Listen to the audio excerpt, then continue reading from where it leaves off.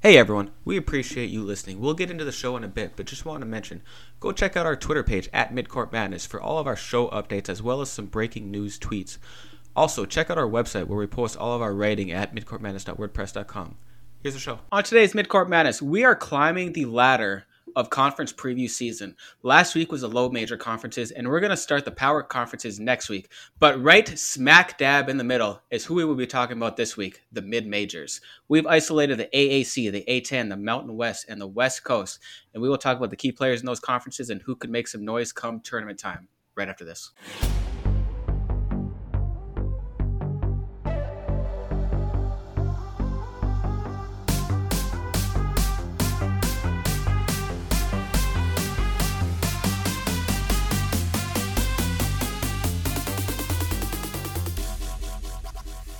All right, Biggs, we're going to get into these teams here very shortly. But I was just going to talk to you about sort of the state of the mid-majors here and ask you sort of a question at the end. Now, last year, I'm sure you're aware, half of the Final Four came from mid-majors, and both those teams we're going to talk about during this podcast. And, with all the stuff with the Big 12, basically plucking some of the teams from the AAC. And I feel like the past few years, the mid-majors have sort of built a little reputation of sort of closing that gap of talent between the mid-majors and the power conferences. But like I said, Big 12 is poaching some teams, and other conferences could fall suit. Now, my question is, do you think in the next, say, 5-10 years, this gap between the Power Six and the mid-majors is going to increase or decrease? Well, it's so hard to know just with what's coming in the next handful of years when it comes to conference realignment. I mean, if we go to some sort of monster 16-team super conferences or whatever, I don't know. It's hard to imagine mid-majors are going to continue getting. I mean, right now it's obviously mid-majors are built on talented guys slipping through the cracks, right? Good players that just don't have an opportunity to get noticed. They might not have the exposure in high school, or it's a kid that's 6 foot and then he spurts up to 6'5" when he's a senior, and by that time all the musical chairs have kind of done playing. Stuff like that kind of the kids slip through the cracks for whatever reason, and they end up with a school, and guys just develop at different rates. But still, it's really hard to imagine. It's hard to imagine the gap getting a whole lot narrower if the fishbowl is getting smaller. If these teams are starting to not even be willing to branch out and play more mid majors, that's getting harder and harder to just schedule games for some of these teams. It feels like it's very exclusive, right? It's more built on exclusion rather than inclusion for these power conferences. That would be where I would probably state. I would say it seems like the exclusion is going to widen that gap. Yep. But I would say this. I'm not sure. You call Gonzaga mid-major. They're in a mid-major conference. Yeah, you call Houston a mid-major. I have a hard time with my brain, I guess, when I think of the American Athletic, when you're talking Houston and Wichita and Memphis, these teams just don't seem like mid-major teams, right? I guess maybe that's a me thing, but when I hear mid-major, I think like little engine that could. So maybe I'm thinking more too much of the small major, and I'm not thinking enough kind of middle level. But I know the AAC and the WCC are not power conferences, so to speak. It's not the Big Ten. It's not the SEC, whatever. But boy, I mean, those basketball programs, I mean, Gonzaga spends as much money on their basketball program as anyone in the country, I would assume. Houston is a massive market and a big brand that's had a ton of success over the years. It's got great history. I don't know if you're going to ever consider. I mean, Houston, like if they were to jump into the Big 12 this year, I would say a top 4 finish in that league would be plausible for them. I mean, they've had as much success as anybody over the last 3, 4, 5 years. Mm-hmm. Yeah, no, I agree with you.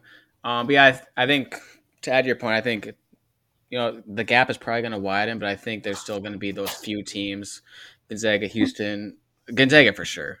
I think they're always going to be good. Houston, I think, especially this year, I think they're going to level off some. But Memphis, if Penny Hardaway is actually a good coach, and given the recruits they've gotten, he has everything he needs to have a successful program there. Now, whether he doesn't even have to be that good a coach for them to have a ton of success, just because he can kind of, he can just kind of roll the ball out and let those guys go. And I mean, if he's a really good coach, then their ceiling is obviously higher, but they should be able to win. They win with you and me coaching on the sidelines. Yeah, and yeah, and like if he doesn't get that success in the next couple of years with the level of talent he's getting, like I don't think he's going to worry about having to get that program to be a prominent program because he just won't be there anymore. Yeah, good call. He'll go to the Um, NBA. exactly. All right, let's get into previewing some of these teams. We mentioned the four conferences that we're going to be previewing here. We've isolated. I've got about 15 that I sort of want to get to. If we don't get to all of them, that's not no biggie. But out of these four, I think we can both agree that Gonzaga is the best program out of any of these conferences. But which top to bottom, which conference do you enjoy watching the most? I'm not gonna say most talented. I'm just gonna say which one's the most entertaining. Boy, that's a tough question. That's really good in terms of just general brand of basketball. I mean, obviously, how can you not like watching Gonzaga? I mean, watching West Coast Conference basketball is not my favorite because usually it's Gonzaga crushing everyone. A couple times a year they'll run into really good games. I mean, obviously, we'll probably talk about BYU, which is another Yep. team that It's it usually seems to me they're, them or they're St. rising in power. Mary's. Yep. What's that? It's usually BYU or St. Mary's that sort Yeah, of challenges them. Yep. yeah. If they play how many conference games they play 16 conference games or whatever. Usually 14 of them or 13 of them are like garbage. One Yep. against BYU is good. One against St. Mary's good, and then there's one where out of nowhere that's somehow like, ooh, Gonzaga's down at the half. Are they going to get upset? Um, I would say honestly, I really like watching the Mountain West. I really like watching that Mountain West tournament's always really fun to watch. Probably one of those things where it's like there's no other basketball on, and the only time you can catch Mountain West basketball, it's kind of your Pac-12 after dark kind of situation. Um, and there's always good teams. I think that's a really underrated kind of slept-on league. I mean, you've got San Diego State's been considered consistently one of the better, 20 programs in the country. They're always ranked kind of in that range. Nevada's had really good runs here in recent years. Colorado State's had good runs. BYU was in the Mountain West. Now they're not, but there've been good teams. UNLV's had good teams. There's some depth in that league where there are good teams there. Okay. Yeah. So let's get into that one first then. Sure. And okay, I think we could probably both agree the most talented team past few years and also this year probably is San Diego State. They're a team that they've had years where they're top, like they're a 4, 5, 6 seed, sort of that range. And they don't have a ton of returning talent. Nathan Mensah is probably their best guy, but they do get some good transfers in. Matt Bradley is a guy who averaged 18 points playing for Cal in the Pac-12 a year ago. I don't know how to pronounce his name. Tahiro Diabite. He's coming in from Portland. Sat out a year ago. Averaged 9.6 before that, so 2 years ago. So it's not a terrible team. Brian Dutcher's a good coach. And but they do have a lot of talent to replace. Jordan Shackle, he graduates. Matt Mitchell, he graduates. They're both in that 14 and 15 points per game range. So they have a lot of production to replace this year. What do you make of this team?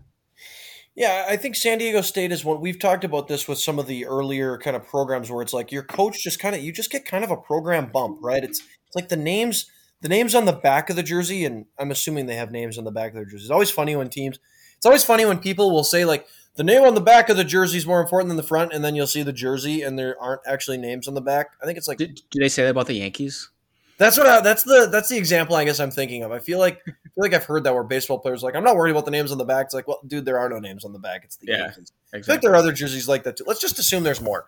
Um, but the name of the front of the jersey just means I think that I don't remember the last time San Diego State was like not at least decent, right? Right.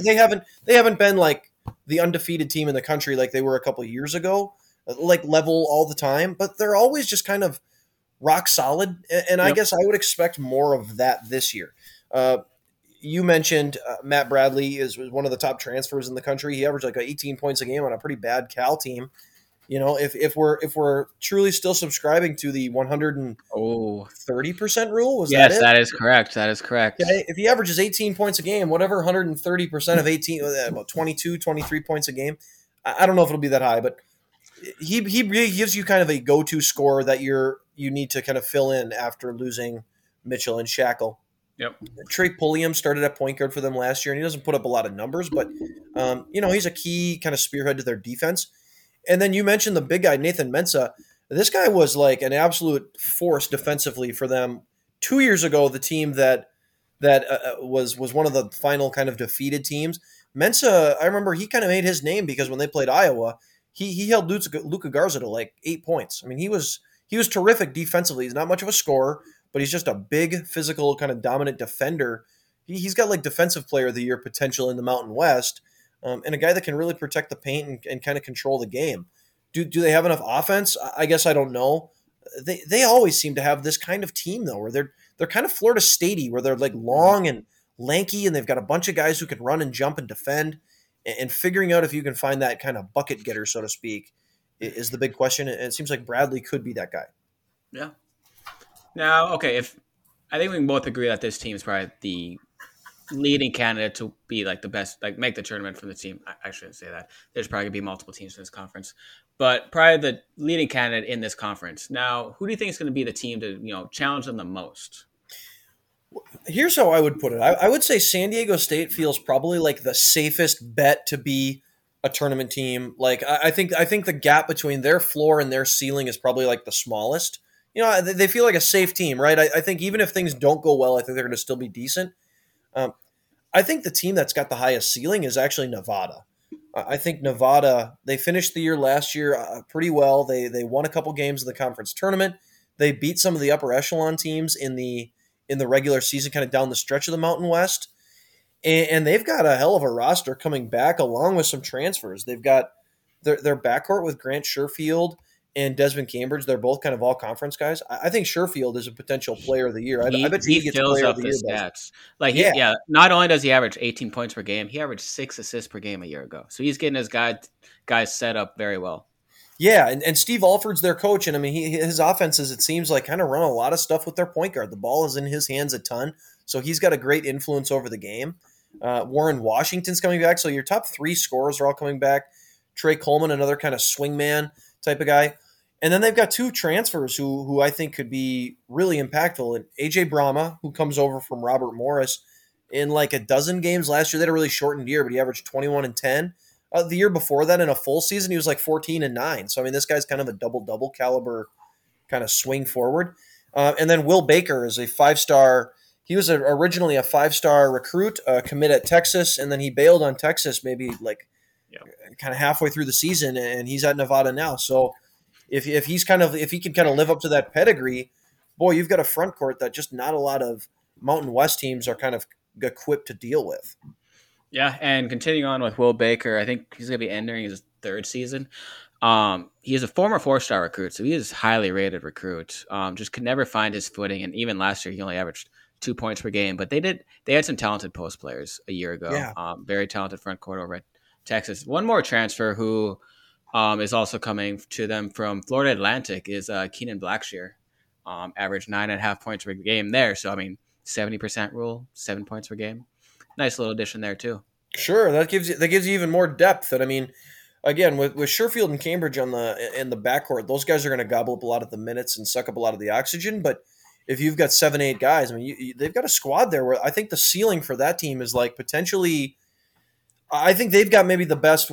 6 months from now, I would not be surprised if we're talking about this Nevada team as one that's like, ooh, no one wants. You're not going to want to play them because of their guards and their size up front.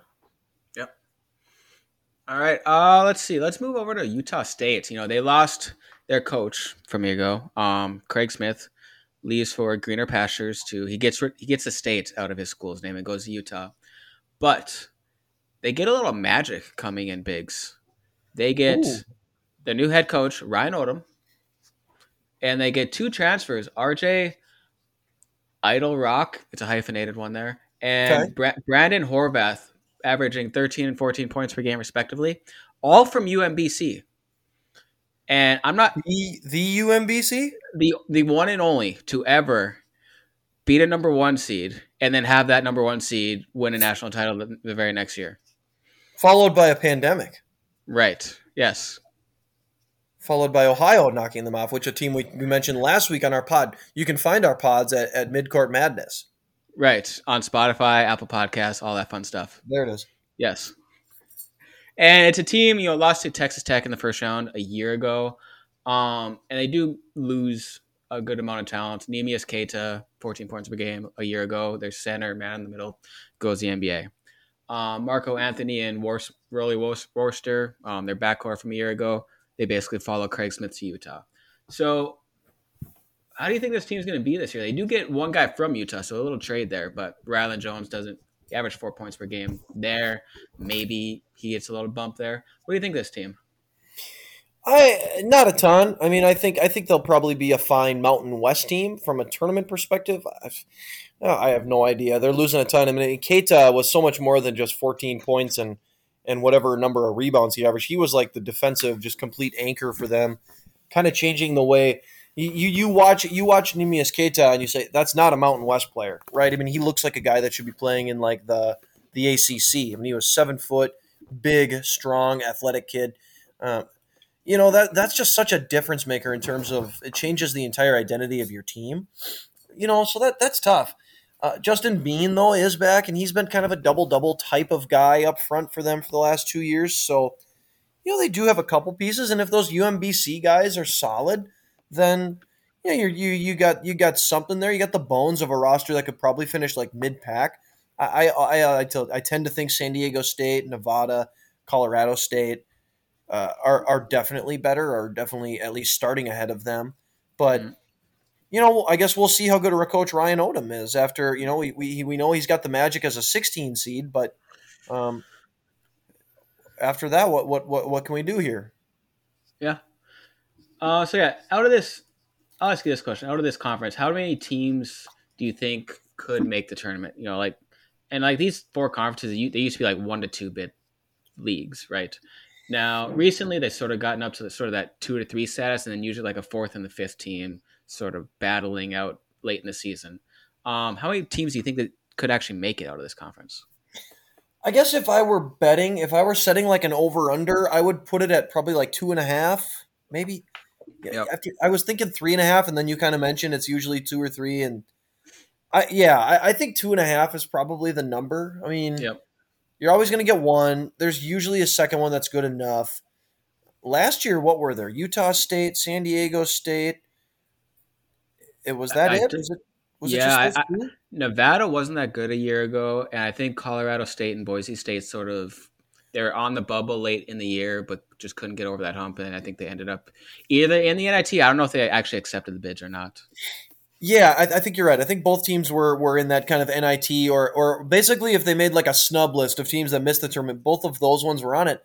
And that kind of ends up being the problem, right? Is that when all these teams are kind of on the bubble, they cannibalize each other, Hmm. and that makes it kind of tough late in the when you're talking late in the selection kind of number process. Like if they're kind of down there all fighting for the same 4 or 5 spots with six other schools from different conferences, it's hard for them all to get in. So I think, yeah, 2.5 would be my guess. I mean, I could see any one of probably 4 or 5 different teams potentially being those 2 or 3 teams.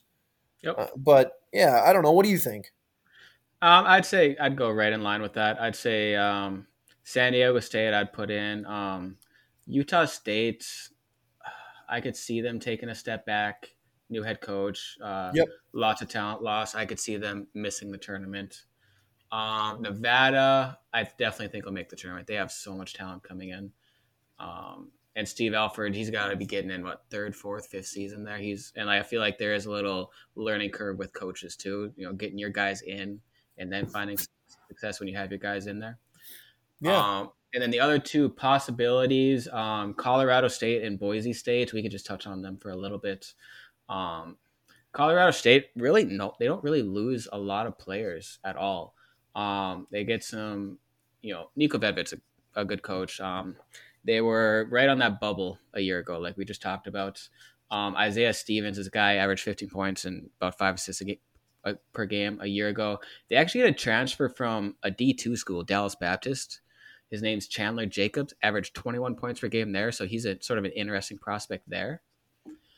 And then Boise State, they're actually a team. We talked weeks ago about Memphis winning the NIT. One of the teams they beat in the tournament last year was Boise State, and I don't see as much talent on this team. I'd say they're probably my fifth ranked team out of the ones we're talking about. Derek Olson's a guy who averaged a lot of 17 points per game from a year ago, and he's gone. And they got guys returning, but not. It's gonna be tough to replace that sort of production. What do you think about those two other teams? Yeah, I'm with you on Boise. Losing Alston's going to be tough to overcome just because he meant so much to them on kind of both ends of the floor. They do bring back, I think, their next like seven leading scorers and kind of minute getters. So Yeah, and they're you sort know of like they Florida could have some State. depth. They're sort of like Florida State in that sense with the 8 to 12 points per game sort of thing. Yeah, yeah. Maybe and if one of those guys can kind of take that leap, maybe there's a chance.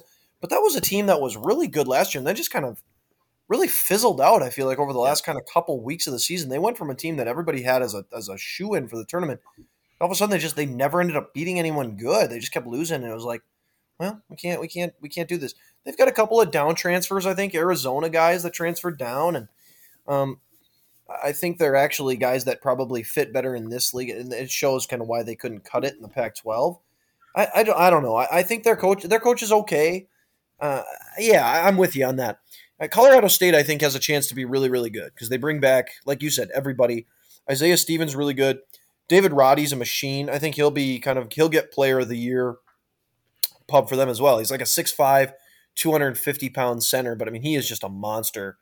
He was a football star prospect as well out of Minnesota, and I mean he is a beast. He's like a 16-11 guy. He's a problem. So they've got pieces coming back. I think there's some interesting talent. It'll be interesting to see how their defense does because their defensive coordinator, kind of assistant coach. Yeah, but I think Colorado State has a chance to be pretty solid. And honestly, I think the gap between their floor and ceiling is similar to San Diego State, where I think they've got it. I think they're going to be rock solid either way.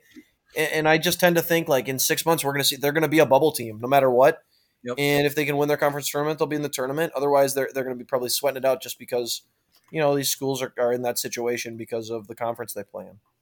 Yep. And just put a bow on this, we mentioned 5 teams. Obviously, other teams could emerge.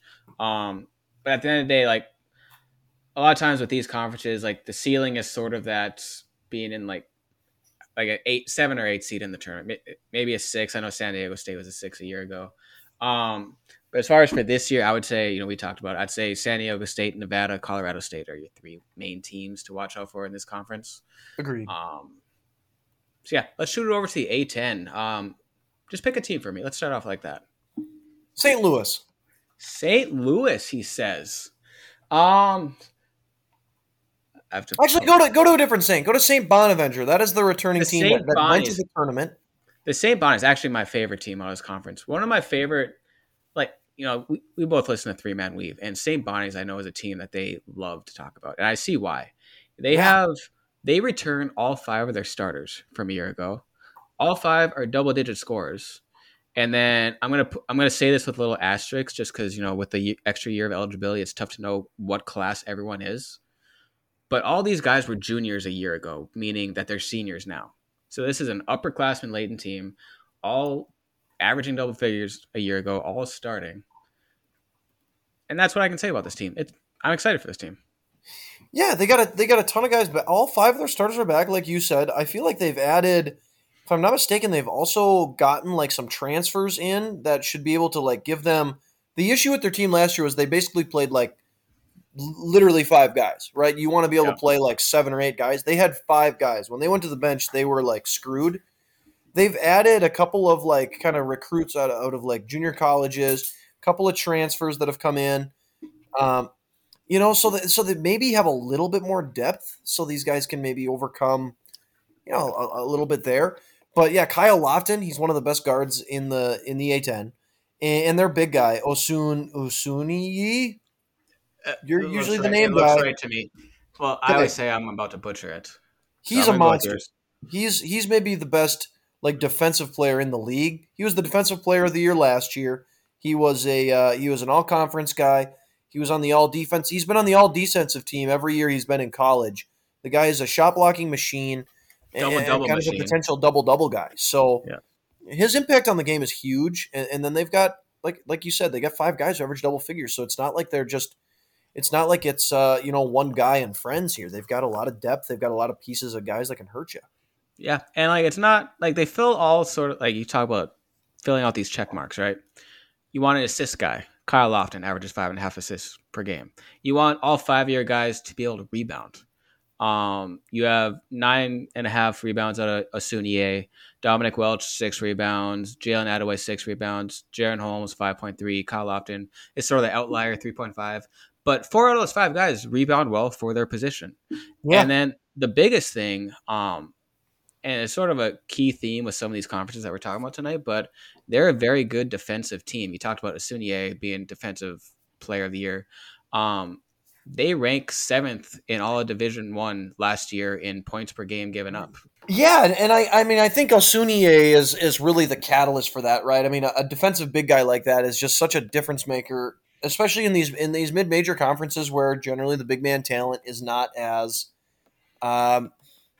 it's not as robust. There's just not as much of it. There's not as many guys who play high level defense like that.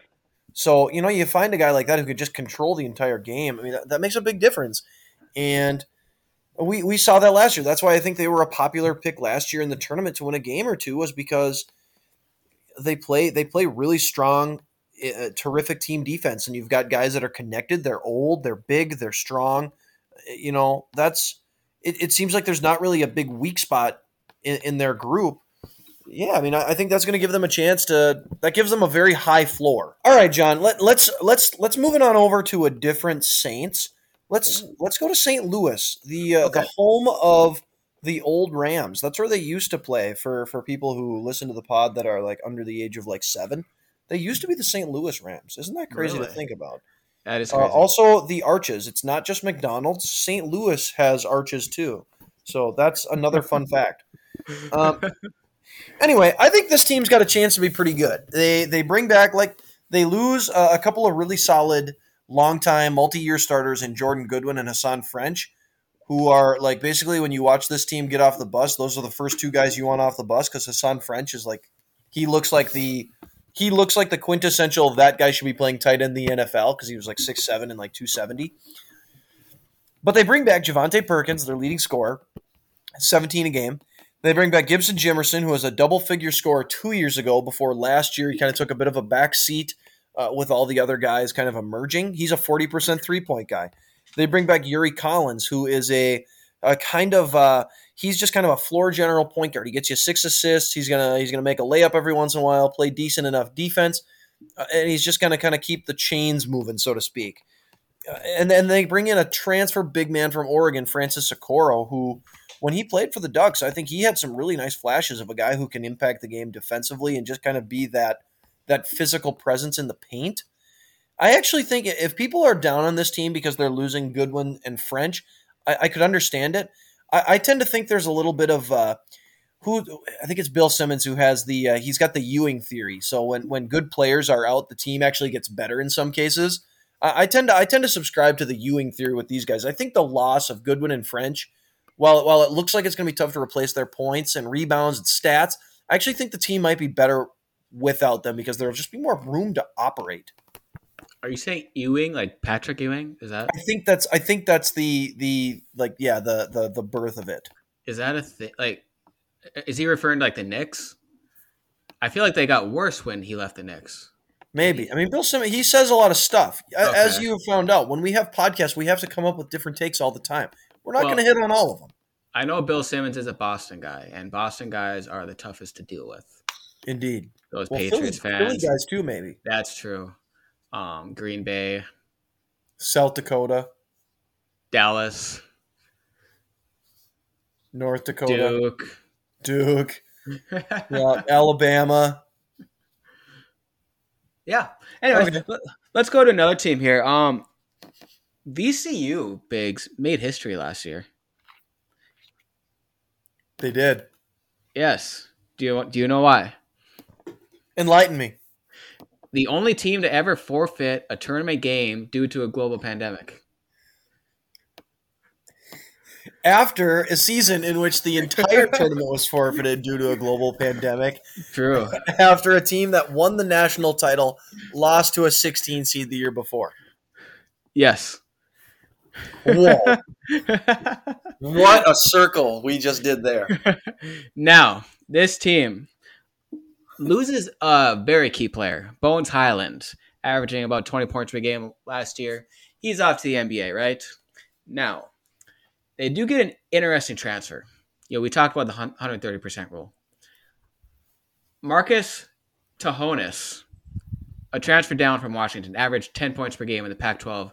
He pairs up with guys like Vince Williams, Hassan Ward, Adrian Baldwin, and I'm not saying this team's going to make the tournament, but they definitely could be a team that sort of, I don't know, surprises you and sort of is on that bubble come tournament time. And maybe if they get in one of those first 4 in games, they can make a little noise come tournament time.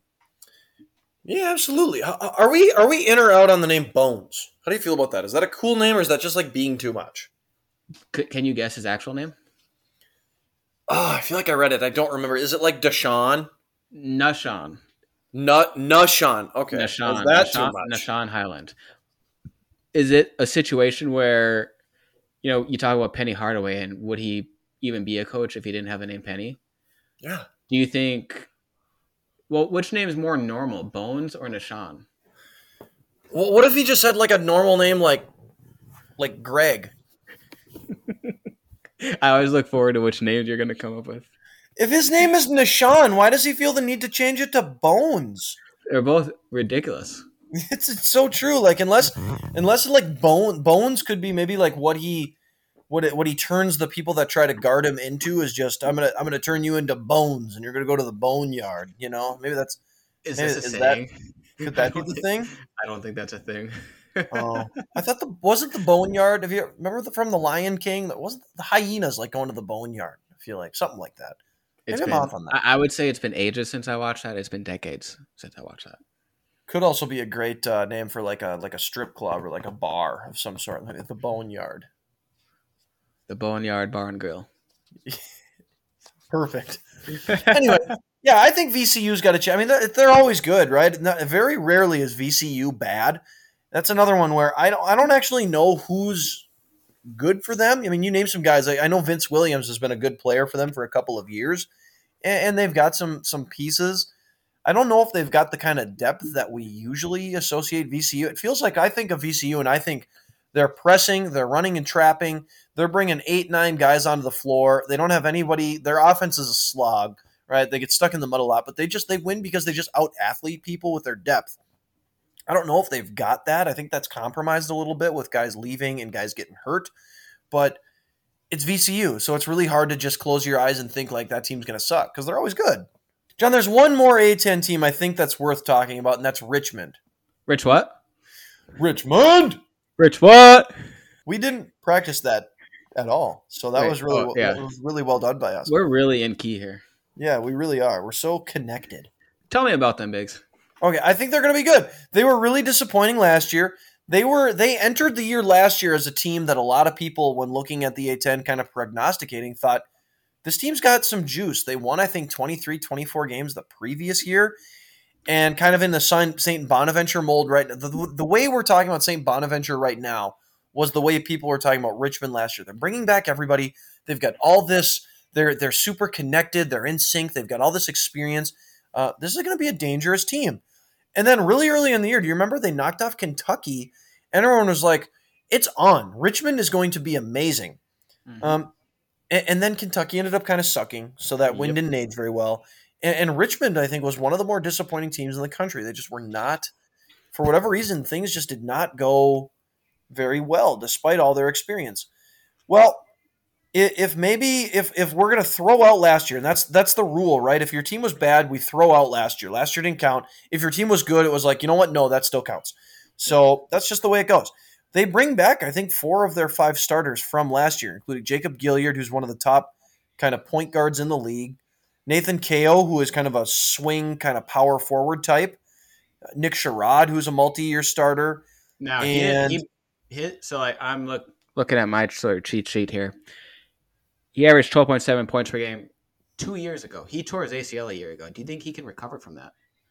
I mean, hopefully. I mean, I think a lot of guys, he wouldn't be the first one to recover from it. I mean, he wouldn't be the first guy not to recover from it either.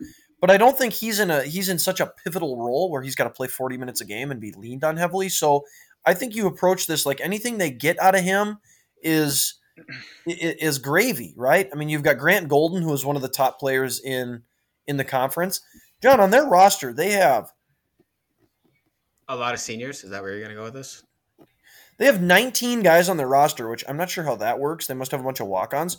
Mhm. Okay, graduate students. Okay, they have 1, 2, 3, 4, 5, 6 graduate students. Wow. That's a 30-year roster. Do you think we'll see like the graphic this year? I think it was they compared like I can't remember who. Oh, Wisconsin to the Chicago Bulls, like the average Yeah, age like a year ago. Do you think we'll see that this year with Richmond?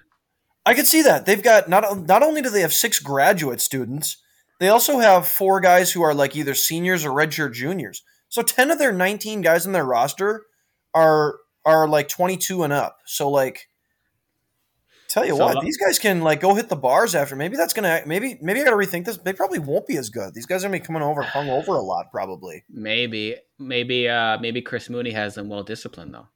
Maybe. Yes, Maybe they have like a healthy relationship with alcohol. could be. They just Hopefully, like to maybe tip a few beers back once in a while. They don't like to hit it hard and get after like the vodka sprites. they could also be like Blue Mountain State though. Maybe. Maybe the Yes, alcohol makes them better. Maybe they gotta play drunk.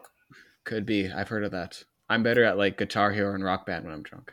True. I'm better Yes, at dancing when I'm drunk. that. I And mean, talking to girls. They're not as scary.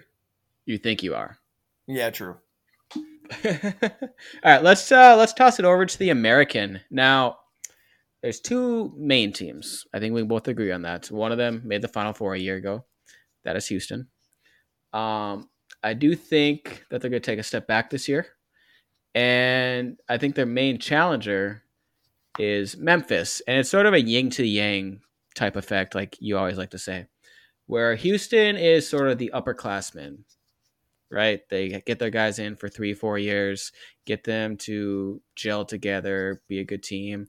Whereas Memphis is not only going to have freshmen, they're going to have two reclassified freshmen who should only be seniors in high school this year. Now, would you give the edge to the experience or the more raw talent here? Boy, that's a great question. They are very yin and yang. You're right. I mean, it feels like one is very blue collar, guys who haven't really ever been given kind of their due. They've been slept on, and then on one side we've got very Hollywood. It feels like with all the Memphis kids coming in with such high recruiting pedigree. Almost like the Fab Five from years ago. A little bit, yeah. And while there's only 2 kind of high level recruits, I'm very curious.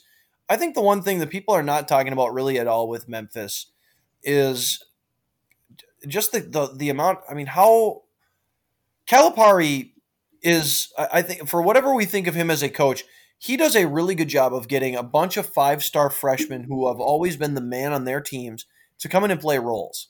Right? Everybody talks about how Anthony Davis played like the 6 most minutes or whatever on his team, and he took like the 6 most shots. Carl Towns did the same deal. Michael Kidd Gilchrist. He always gets these guys who come in with such huge pedigree. They find a way to coalesce and play together. I think I'm really more fascinated to see that aspect of Memphis because truly I think Memphis has enough talent to win a national title, right? But it kind of that old adage of like the only team that can beat Memphis is itself. I think they've got as good a chance of beating themselves as anybody because there's so much talent. Amani Bates doesn't care if Memphis wins a lot, right? Amani Bates is there because he's out for Amani Bates. Yep. Jalen Duren, probably out for Jalen Duren. The only reason those guys are there is because Memphis paid for them.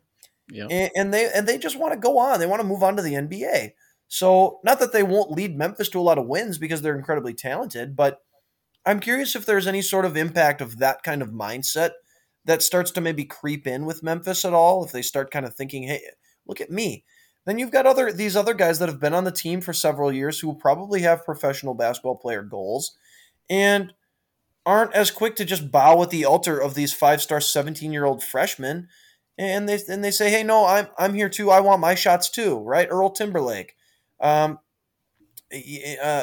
the Lester Quinones, and who's the other swingman that they got from Virginia Tech who led them in scoring last year? I forget his name.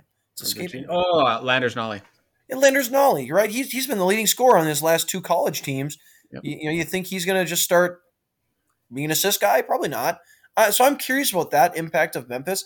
And that's where maybe the Penny Hardaway as a coach, I call it a question. Can he run up a good play on an out of bounds play to get somebody a shot?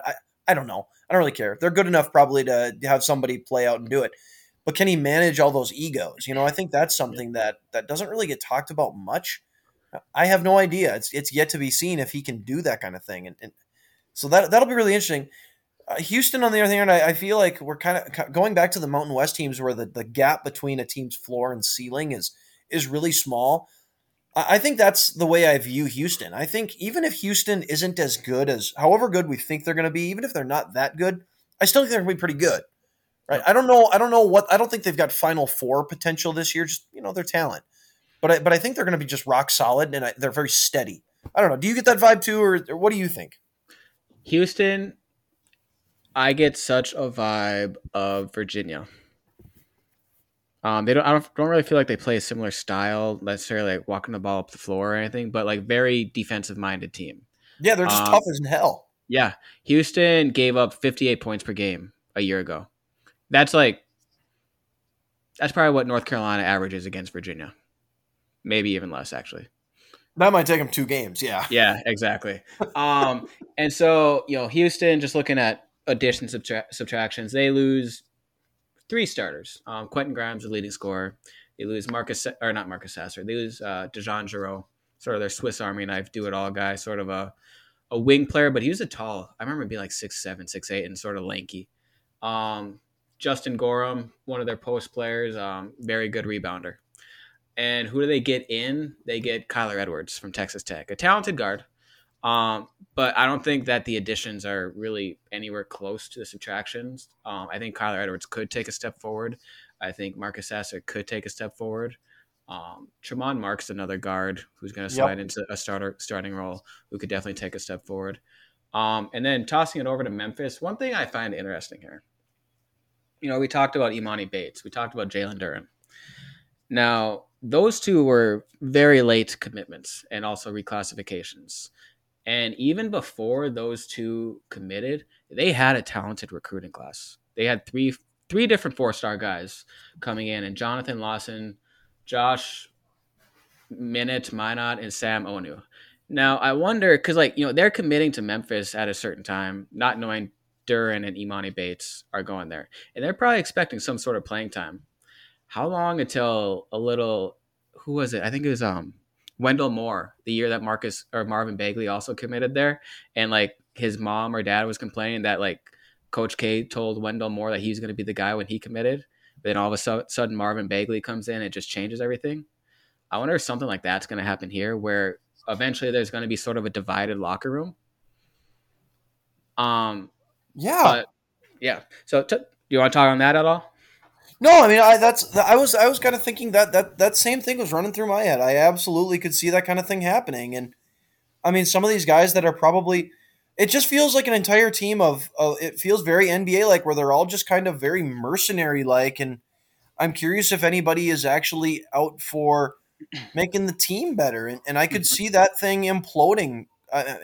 Again, I think Memphis is going to be really good, but we're talking about a team that has national title expectations, so the thinnest of margins can bring a team down, right? I think Memphis could have that kind of thing. I really do. I think they've got a if the thing kind of caves in on them, I think it could go bad really quickly. But I think if everything clicks and they're good, obviously they've got enough talent to win the whole thing. Yep. And so, yeah, let's just look at a little roster construction for Memphis, though. We talked about if they were to go their best 5 players, right? They're probably going Imani Bates. They're probably going Landers Nolly, DeAndre Williams, who is actually a returning player, just like Landers Nolly is. Yep. And then Duren. Sorry, I got to start over. Nolly, Bates, Williams, Duren, and then probably either Lester Quinones or Earl Timberlake. Those are probably their 5 most talented players. Now, in that lineup, and that is something they've talked about doing, but in that lineup, who is their point guard? It's Imani Bates. He's, what is he, 6'8" or so? He's a small forward. That's his position by trade. Now, The other side of it is, do they have a dedicated point guard? And they do have a good guy for that. They have Alex Lomax. And it's one of those things where it's like sort of the in thing to do. You talk about, let's just put the five best guys on the floor. Well, is the 5 best guys necessarily the best strategy for them, do you think? Yeah, I don't know. They're probably going to play point guard by committee. I would assume Lomax is going to play. I mean, he's not going to probably play 35 minutes a game or anything. I'm sure there will be stretches of a game where that is your five guys. And in that case, I don't think they probably give the ball to one guy after a made basket. He walks up the floor, passes it along like a true point guard. It's probably just we're getting the ball up the floor and we're getting into our offense and we're gonna work with that. Um, and I don't know. I mean, I don't know to be honest. Truth be told, Memphis's offense has kind of been a trash fire ever since Penny's been there. Their offense is never what helps them win. It's their defense is always so good. I don't know what kind of defense he runs. Do they want to run everything through their point guard like an NBA style, where it's Dame Lillard getting high ball screens in the middle of the floor, 40 feet from the basket the whole time, or with Steph Curry or whatever, John Wall, Russell Westbrook, these point guards that all get ball screens and everything is run through them. I don't know if Memphis wants to play that way or if it's more of a pass and cut kind of deal. I tend to think they're going to win with their defense and their athleticism, and they're just going to out athletic a lot of the lesser teams. And that's why it'll be interesting to see when they actually do play good teams in their non-conference that don't let them out athletic them, so to speak. How do they run half court offense? Yep. All right, so yeah, let's get into another team here. We have Wichita State, who is another intriguing team. Over the past 2 years, they've had some turmoil, we'll call it, with their head coach, former head coach. They get Isaac Brown sort of on the interim tag a year ago, and he proved himself enough to get that full-time position going forward. As far as last year, a successful season a year ago, they went 16-6, made the tournament as a 6 seed, lose to Drake. They do return their best player, Tyson. Degrassi star Drake? Yes, the same one, Degrassi star, and he's still looking for his T-shirts with the Drake Bulldogs. But you'd think he'd have the hookups for that. It's weird. Anyways. I know. I can't believe it. Yeah. Tyson Etienne is a returning guy who's really one of the better players in the entire conference.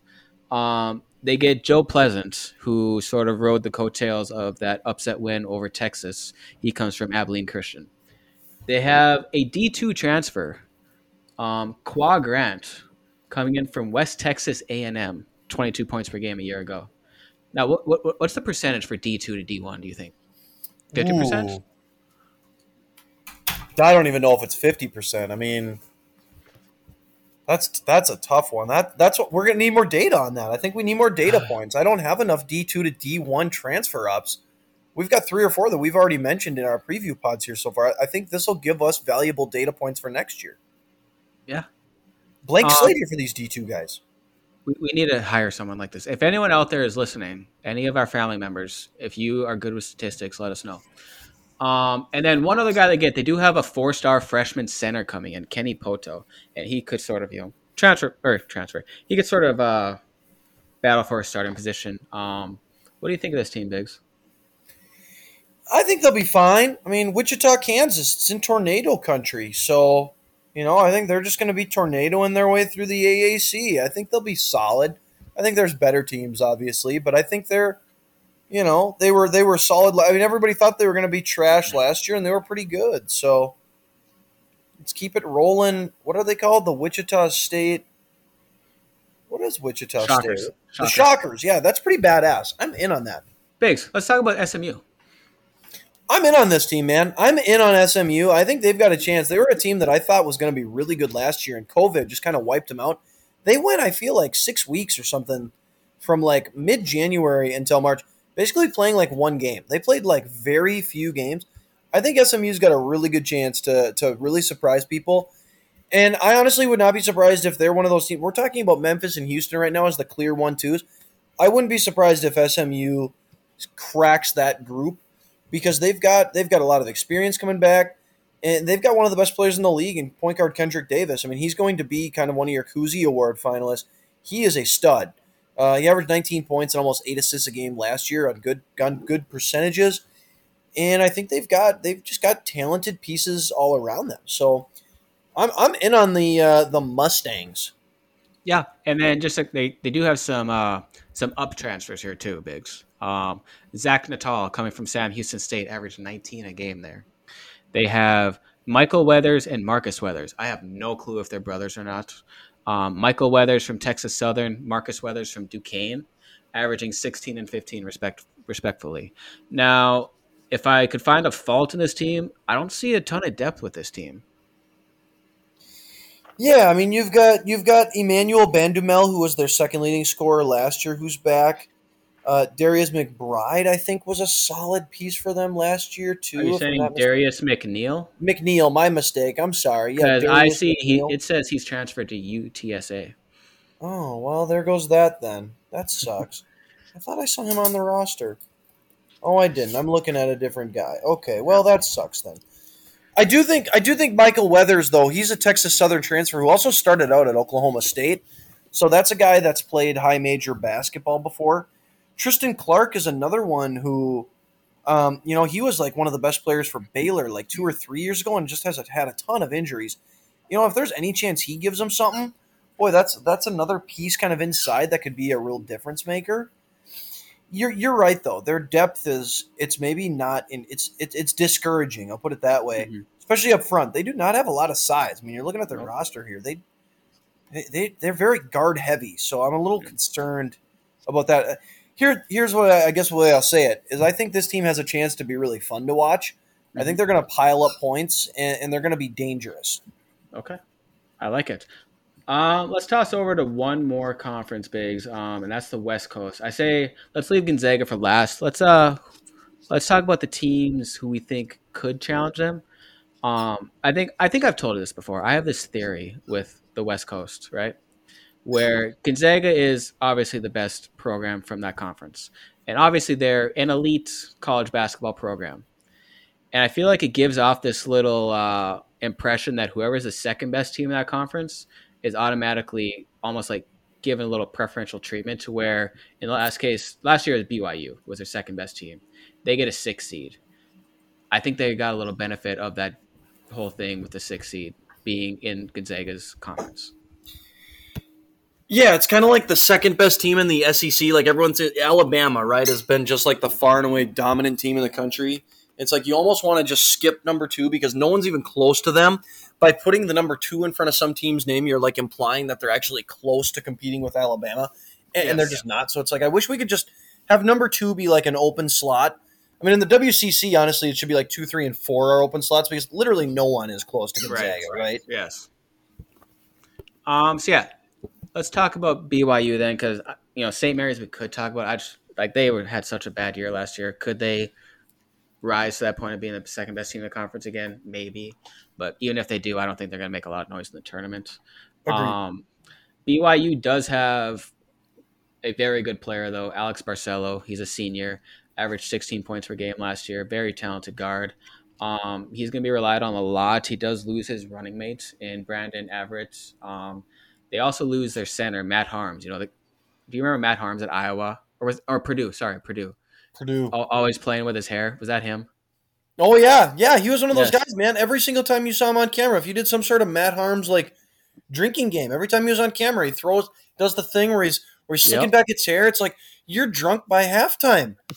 You're drunk by like the under 12 timeout. Every single Yes. time he does anything, it's why do you have that hair then? Just get rid of it. Cut your hair. Yes. And he had it Can you styled the imagine way being to Kevin where Fitzy? he had it like styled to the point where like if he got sweaty at all, it was just ruined automatically. Yeah. What are you even Yeah. doing? Why are you putting style in your hair? It's gonna get all in your eyes, wouldn't it?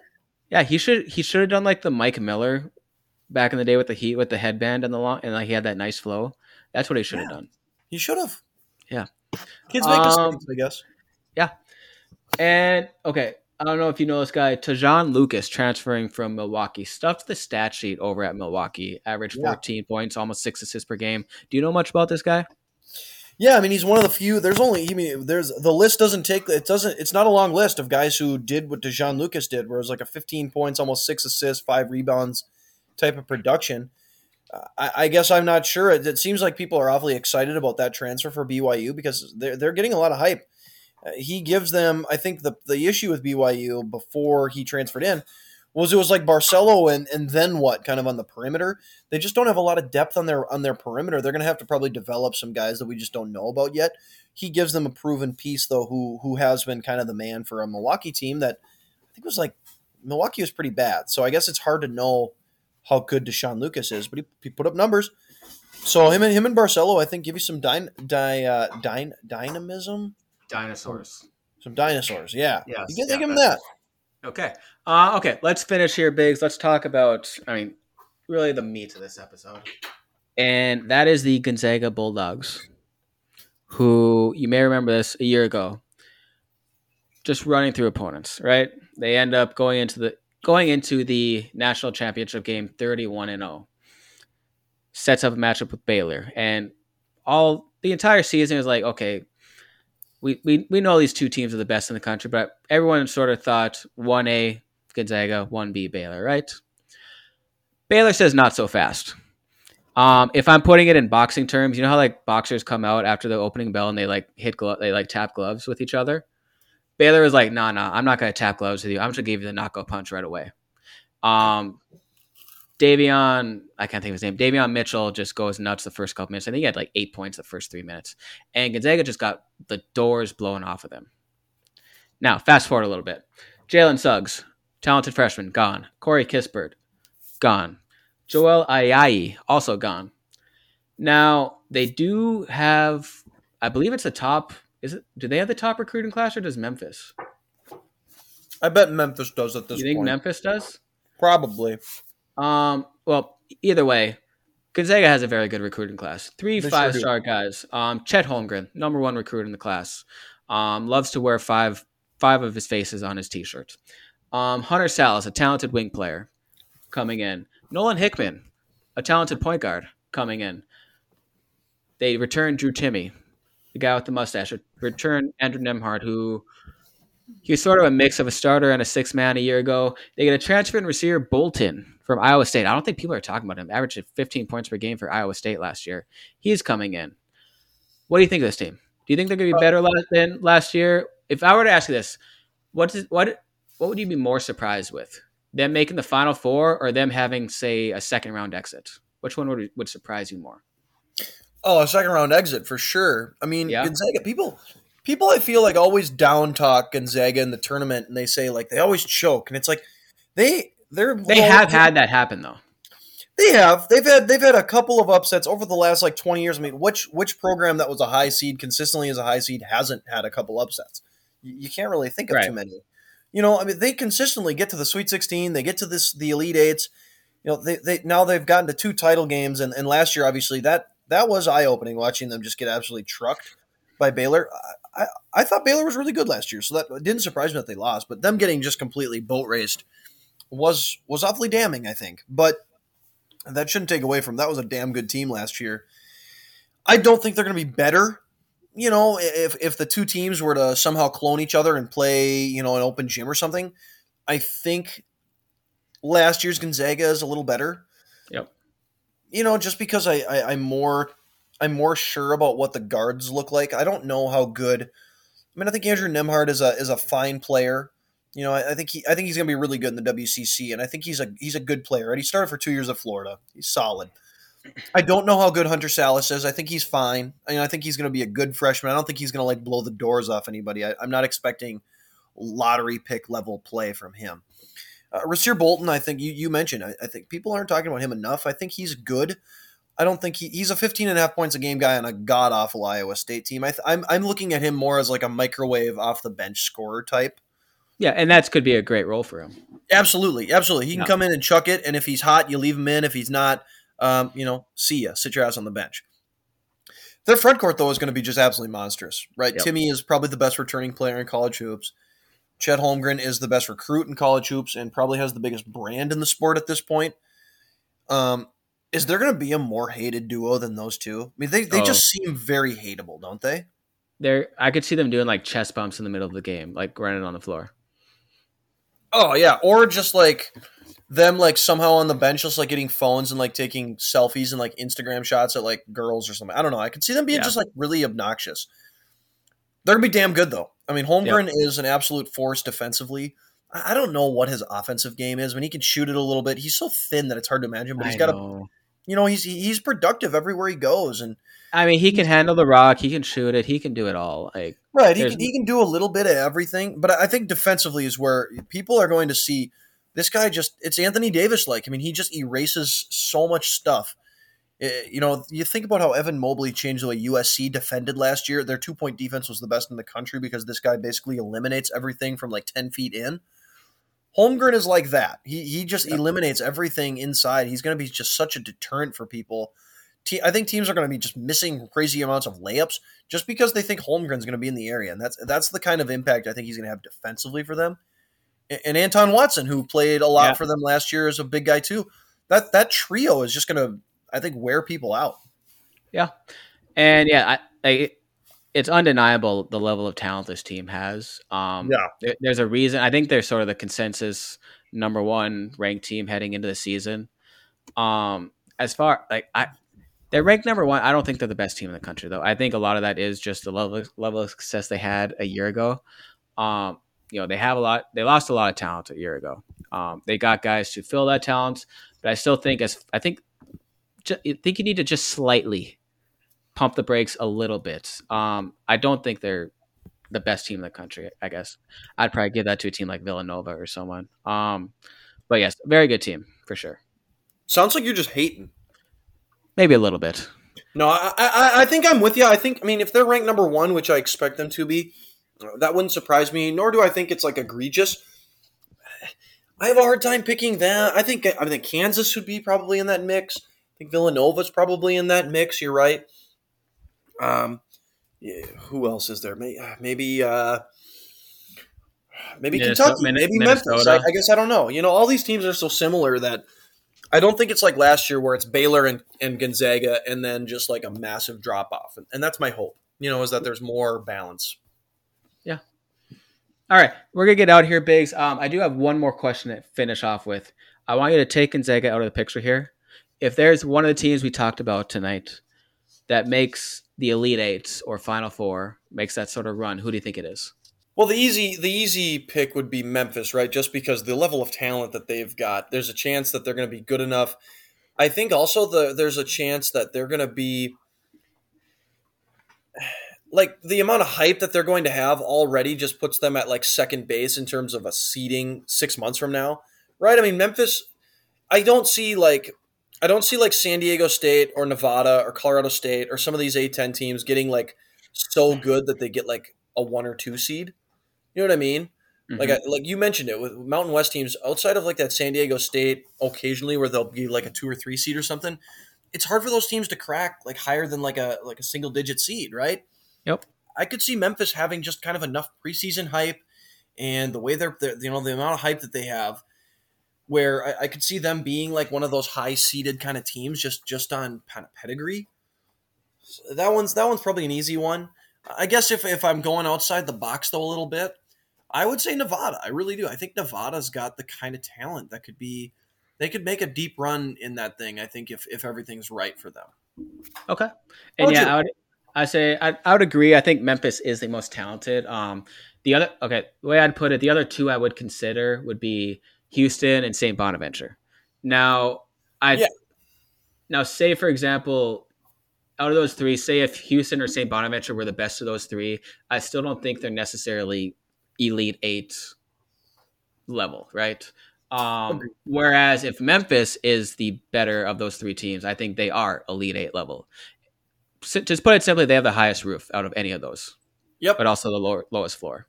I like that you say roof instead of ceiling. I'm going to start doing that. Well, the ceiling is the roof. Is that what that is? That was a Michael Jordan thing. What are the trusses then? That's what makes the roof, right? You don't even know what I'm talking about, do you? No. It was so like a few years ago. It was during Duke Carolina at halftime. Jordan comes on the floor to announce like the partnership between the Jordan brand and North Carolina football. And he's talking and he goes, as far as this partnership, the ceiling is the roof. And just got torn up about it. And I think he actually started selling shirts after that too, because Michael Jordan, his brand can just sell anything. It really can't. I mean, he has commercials where he literally doesn't say anything. Like guys are like those Hanes commercials where guys are like, "Hey, Michael, my Hanes are feeling good," and he's just like looking at him like, "Yeah, dude, I'm getting paid so much money right now to sit here and smile." What a life!